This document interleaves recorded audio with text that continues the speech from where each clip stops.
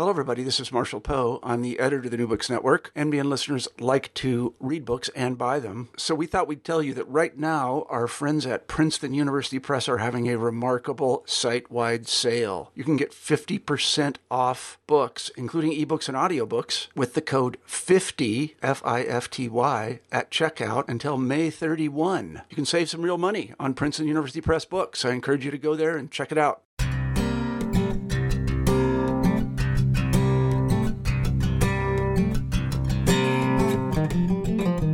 Is the New Testament text reliable? What do we do with textual variants? How do I use the Greek New Testament? This book, An Introduction to the Greek New Testament, serves as a companion to the Greek New Testament produced at Tyndale House, Cambridge, published in November 2018. It provides crucial information about the Tyndale House edition in particular and the Greek New Testament in general. Dr. Dirk Jonkind, one of the principal scholars behind this groundbreaking project, answers critical questions for understanding the biblical text so that you can have clarity and confidence as you engage with the New Testament in the original Greek. Hello, everybody, and welcome back to New Books and Biblical Studies, a podcast channel on the New Books Network. I'm Jonathan Wright, your host. Today, we'll be talking to Dirk Jonkind about his new book, An Introduction to the Greek New Testament, available May 31st. Dr. Jonkind is the Academic Vice Principal and Senior Research Fellow in New Testament Text and Language at Tyndale House, Cambridge. He is one of the principal scholars behind the Greek New Testament produced at Tyndale House, Cambridge, and serves on the editorial board of the Journal for the Study of the New Testament. Dr. Jonkind, welcome to the show. Thank you. So I wonder if you could just begin the interview by telling us a bit about yourself and how you became interested in biblical studies. Ooh, help. How did I become interested in biblical studies? Grew up in the Netherlands within one of the many Dutch Reformed denominations. Wasn't the biggest one, but was as a child always surrounded by good Bible teaching, by a real interest in Scripture. And the interest in Scripture itself came quite natural to me, especially sort of from my early teens onwards. I can remember sort of being a very keen student and a very keen listener. So as long as I sort of have memory, I've always been very interested in everything biblical.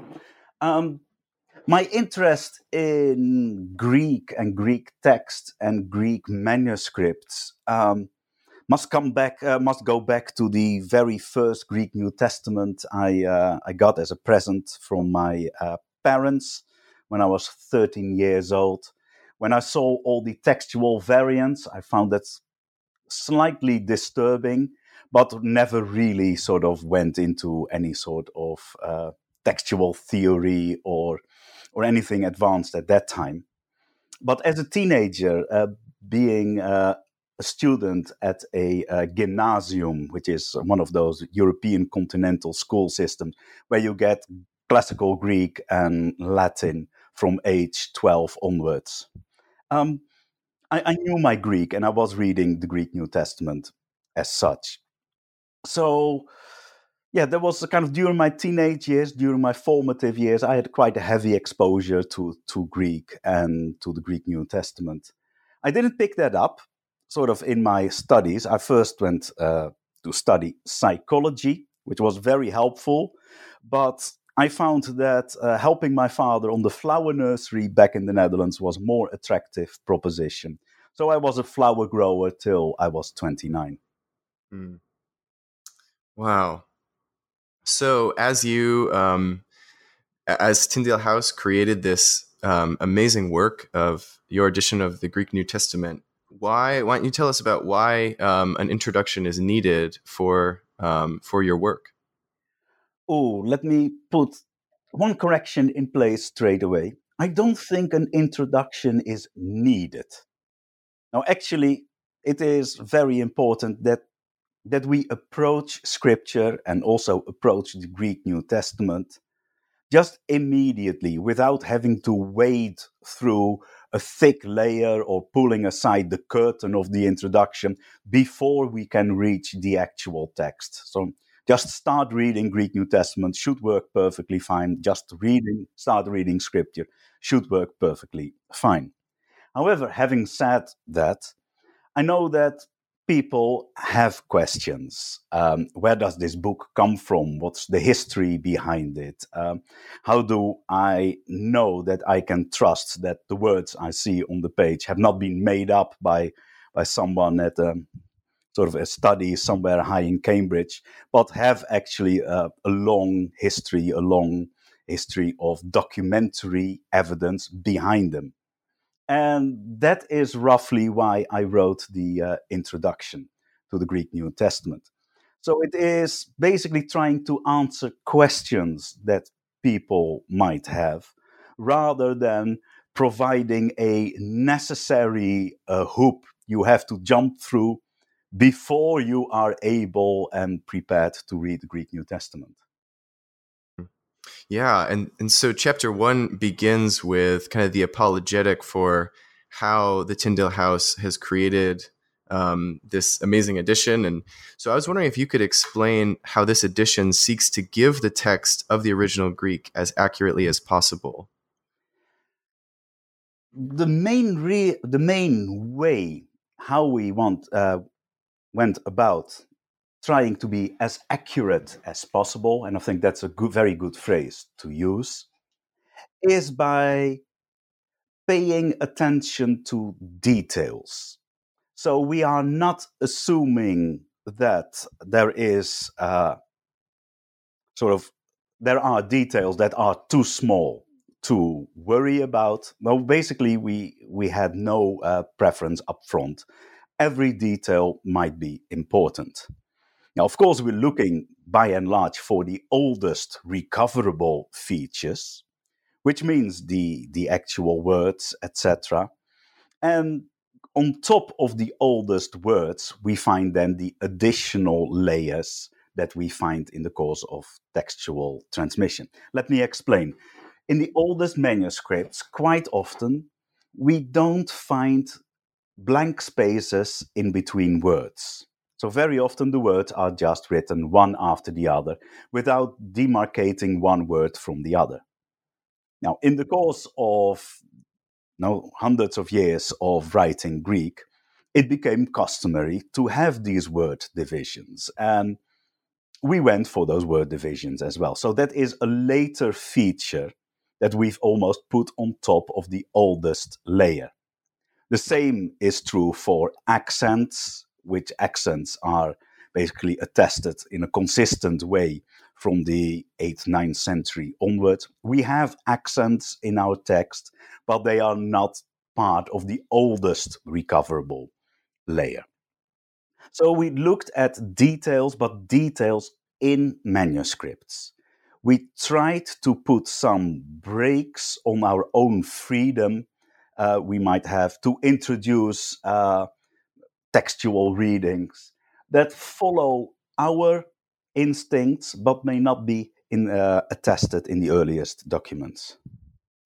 And then chapter 2 moves into some practicalities of showing how the Tyndale House Greek New Testament is visually unique. And then you move to chapter 3 with a discussion of manuscripts and how then you take a tour through the major sources of the New Testament. And so this edition uses all papyri, regardless of age, all majuscules from the 5th century and earlier, and then a selection of later manuscripts. And I was wondering if you could give kind of an overview of how this criteria was established.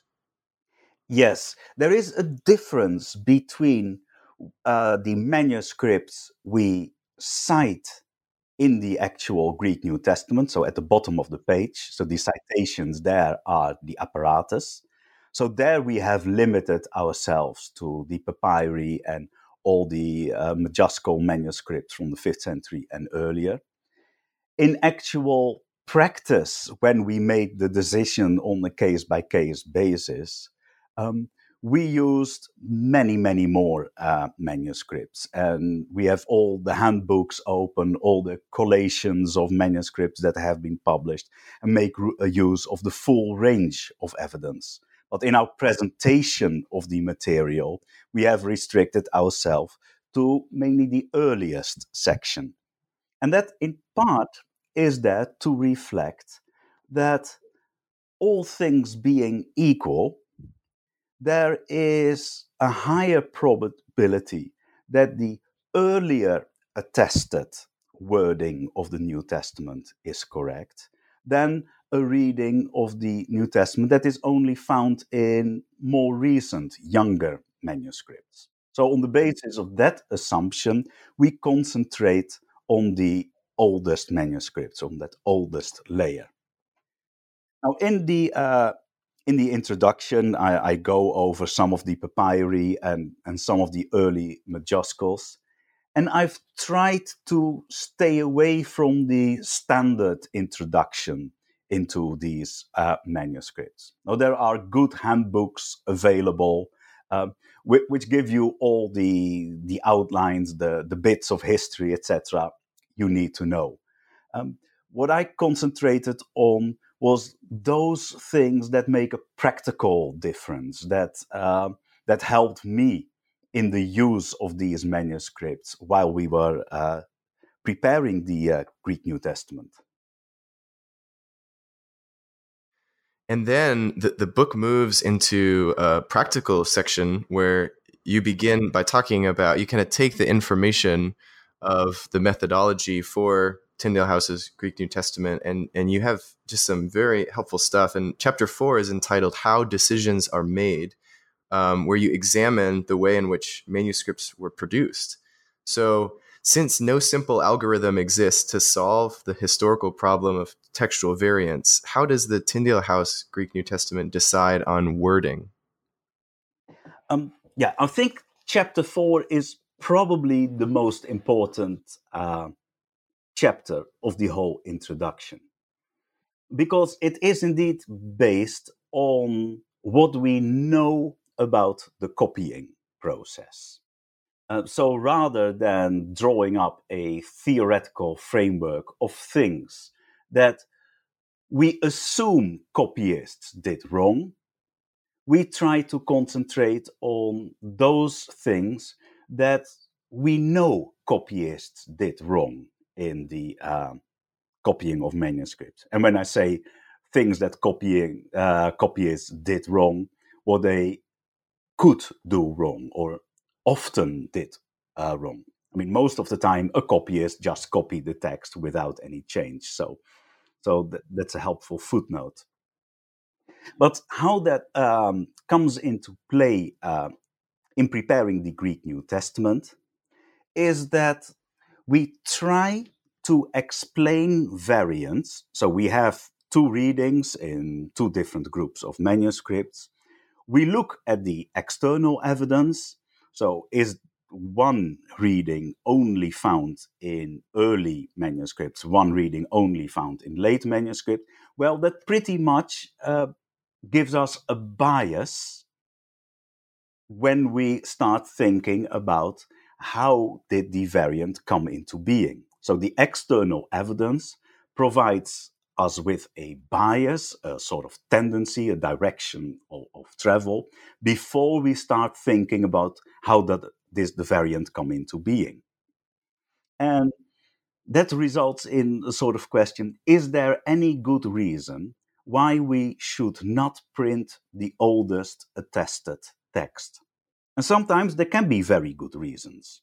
For example, if the oldest attested text is clearly the result of harmonization to a parallel passage, or when the oldest external text has a reading. For example, there's an example in Matthew where the side of Jesus is pierced. I think it's Matthew 27, thereabouts. And it is clearly an intrusion from a verse found in the Gospel of John.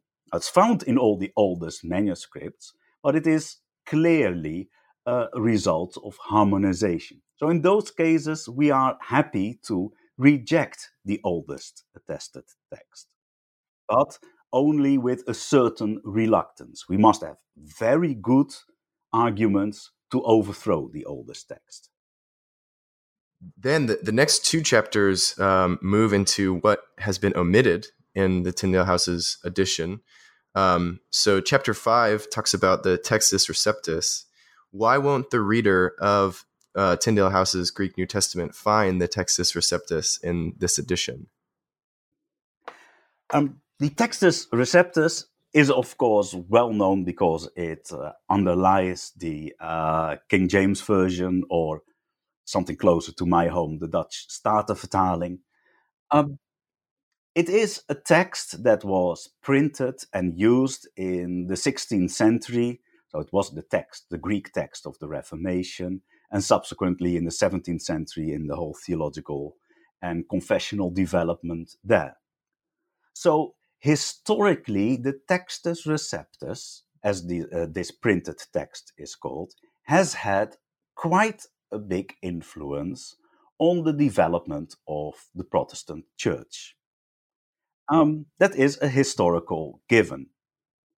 Now, it is also in line with the principles established in the Reformation, that it is the original wording that is authoritative. So it is not the layers put on by church history over the centuries that are authoritative. No, it is the original, back to the original New Testament, back to the sources. And therefore, it is a good Reformation principle to fine-tune the Greek text in use so that it reflects better the original wording, as we can establish from good historical research. For many people, the choice of preferring the Textus Receptus over, for example, the Tyndale House Greek New Testament, is one based on a theological notion.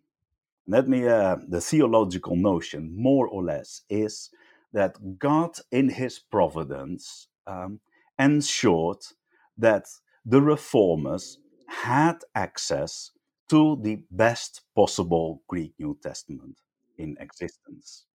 And it is that theologically motivated historical notion that I find hard to accept. I don't find that back in the in Reformation thought as such. Right, and then chapter 6 moves to then focus on the Byzantine text. And so why is the Byzantine text also omitted? And are there good uses for it?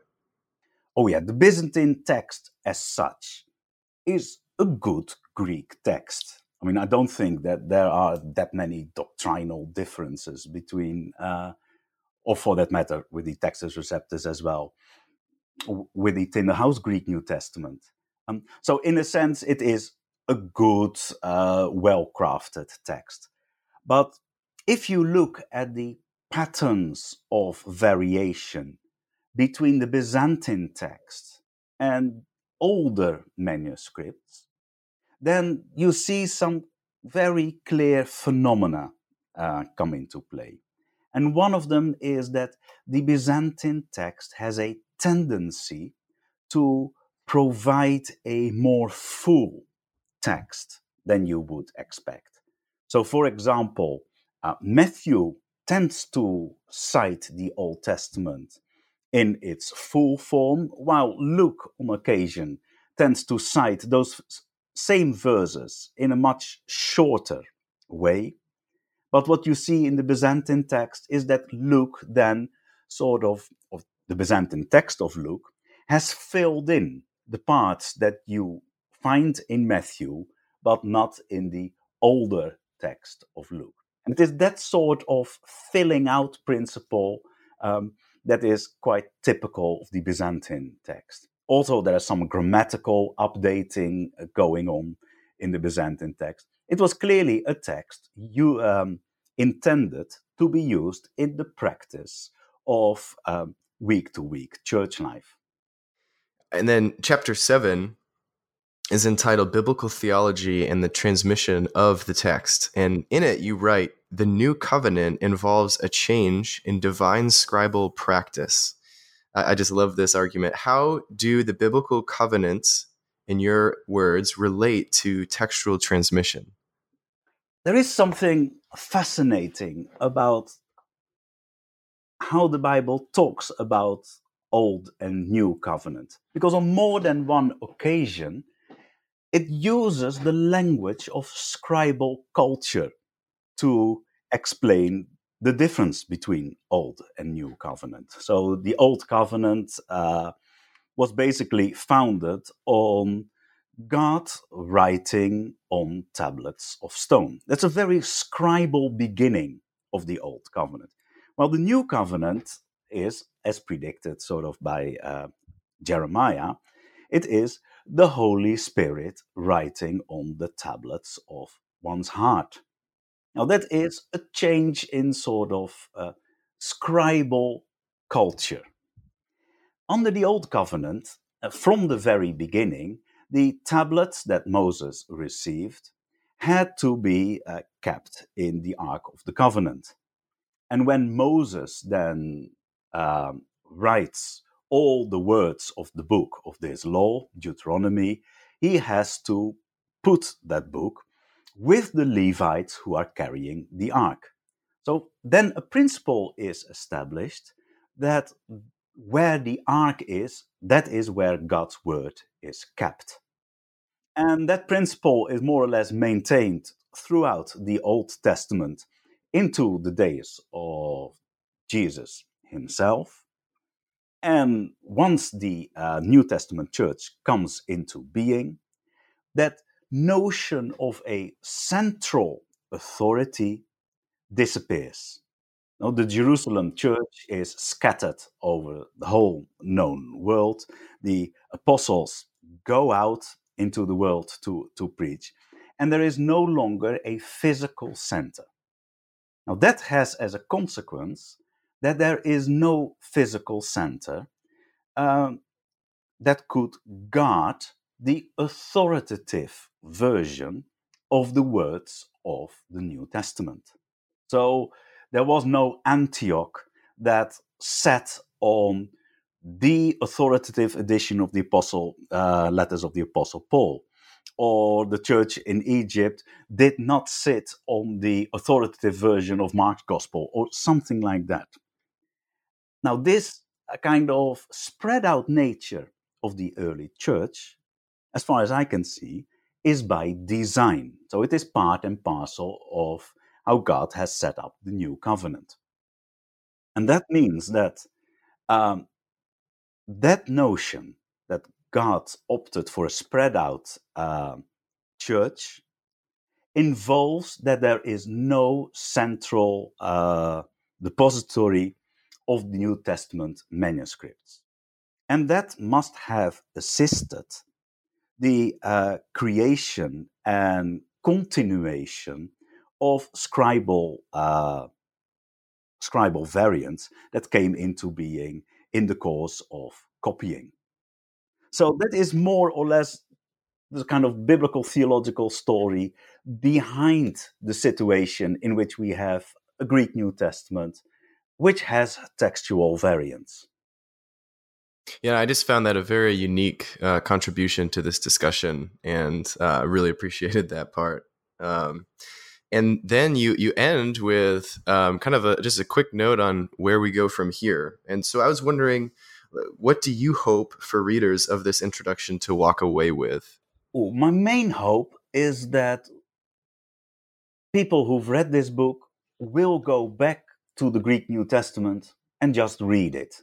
Perhaps a page per week or a page per day, whatever, a couple of verses per week, but just read it without having any nagging questions sort of hanging over it. I want them to pick up the Greek New Testament and pick it up as a Bible rather than as a critical edition of the Greek New Testament, but pick it up as a Bible and read it as scripture. That is why the whole Tyndale House edition looks and feels very much like a Bible, because our intention was to produce a Bible more than a critical edition. And of course, the text we printed is the result of, I hope, solid text critical work. It is, in that sense, a critical edition, but we wanted to put that in the form of a Bible rather than an academic, sort of hand edition. Yeah, and this introduction really is a very helpful work that will serve those interested in Tyndale's Greek New Testament, and as well as those who just desire to learn more about the New Testament's transmission and preservation. So thank you for overviewing the introduction. Do you want to share with our audience about what you're working on next? Yes, at the moment I'm working on a more academic project, and that is to provide an explanation for the textual choices we made in the Greek New Testament. So that's called a textual commentary. It's not a commentary on the argument, it is a rather technical commentary on the variants and why we prefer one variant over another. We also are quite honest and upfront about where it is very hard to make a decision. And on the trot, we tell something about tendencies in manuscripts, tendencies in scribal habits, and all that thing. That's all part and parcel of the textual commentary. Wow, that does sound incredible. Well, Dr. Joncken, thank you so much for donating your time and being with us today. We appreciate so much just getting to sit down and talk about this new book. And again, I'm your host with New Books in Biblical Studies. Until next time, take up and read.